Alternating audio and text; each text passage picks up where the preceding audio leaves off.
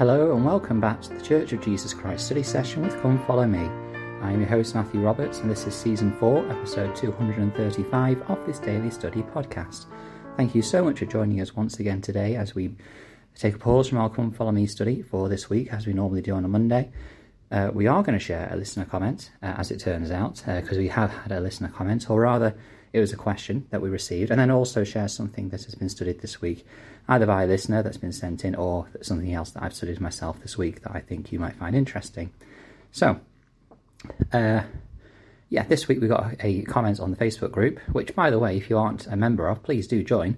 There's over 250 people on it, so clearly individuals find it useful for their study, but also it'd be great if we can have more people share their comments, their responses, their thoughts, their questions about their study on there as well, and get a study session going on that platform. So we had a listener ask about a quote. In episode 229, there was a quote by Carol F. McConkie, and they asked where it was. And I love having questions like this because it shows me, first of all, that there are multiple people listening to the episode and finding it useful, also taking in the quotes and the different sources that I find to kind of enhance my study. And also I can help people. I know where all the quotes are kind of located. I don't tend to share a quote on the podcast unless I know where the source is. And so I might not mention it on the podcast, what the source is, because that would take too long with all the quotes that I share. But if you are ever interested in a particular quote that I share, please do ask on the Facebook group. I'll be able to tell you pretty quickly where the source is for them. So that was great just to be able to receive that response. And so it could be absolutely anything. And I share that with you, not because it's something to learn study-wise necessarily, but it's something which I want to kind of emphasize is to share. Share your questions, share your comments, share your responses, your thoughts. As I say, you can do that on the Facebook group, Church of Jesus Christ Study Session with Come Follow Me, or you can email ldsstudysession@gmail.com. So, in terms of what else we're going to study today, I'm going to go to an article in the Liahona. I do this, I say once every other week. I pull an article out of the Ensign, the Liahona even, still getting used to saying Liahona. And this one is called Shifting My Perspective of Chronic Challenges.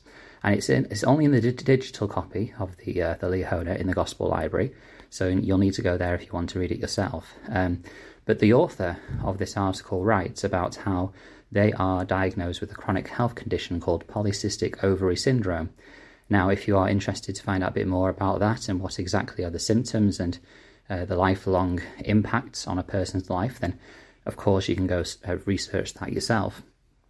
I'm fairly aware of it myself, but this person writes because they got angry and confused about how they had this lifelong trial, and they mentioned 3 perspectives which they struggled with and tried to replace. And I feel like that if we have chronic difficulties or challenges in our lives, and I don't say chronic illnesses, although chronic illnesses can be an example of a chronic lifelong challenge, or a chronic challenge. Chronic generally means lifelong or very long lasting.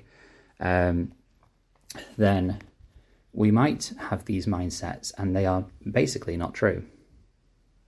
Just to help give a bit more of detail about the word chronic, it usually means persisting for a long time or constantly recurring. So it could be something that you have to work with your whole life. It could be something which, yes, you have to work with your whole life. It isn't constant, but it keeps recurring. So we're talking about any kind of definition or any kind of challenge that is of a long-lasting nature, whether that is constant or whether that is recurring. So one of the things, and I like what she's done here, she has written the belief that she used to have and then put a line through it and changed it to what she's tried to change it to. So the first errant belief that she had was that this challenge is my fault. She has now changed her perspective on that, and it says, this challenge is not my fault, it's simply part of mortality.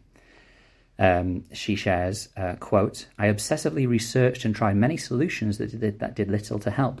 When I turned to Heavenly Father for answers, the Spirit helped me realize that we aren't to blame for many struggles we face. Some challenges just come with mortality.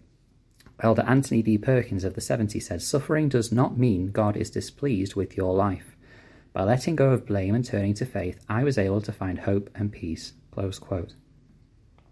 I think that is our natural response. I think that is absolutely the first thing we think of or question when something big or lifelong or challenging of such a nature happens in our lives. It's, what's happened in the last few months that has led me to have to suffer this consequence? And I don't know where that comes from, whether that comes from just mortality again and our own negative view of ourselves, or whether that's come through some sort of teaching perhaps, or maybe some sort of scripture story, for example, with people like Korihor, for example, in the Book of Mormon, where they were going about doing these things and then they received this punishment, or the children of Israel. I've often been spoken about having, and we obviously have studied many times in the Old Testament this year of how the people of Israel were the covenant people, and when they didn't follow their covenants, then destruction came very close behind if they did not change after many warnings. So perhaps we feel the same as well. But we need to realise that while some challenges do come as a result of our choices, very often these challenges are just a result of living in a mortal, fallen world. And that is challenging because then, of course, we can't really blame ourselves, but then we want to find someone to blame. The issue is that we must not try to blame anyone, because these things just happen because of the nature of the fallen world and the fact that we came to this earth to go through these challenges, or go through challenges, not necessarily those specific ones. The next thing she says is this problem needs to go away, and she's crossed that out and has said, I can find joy even if this problem sticks around.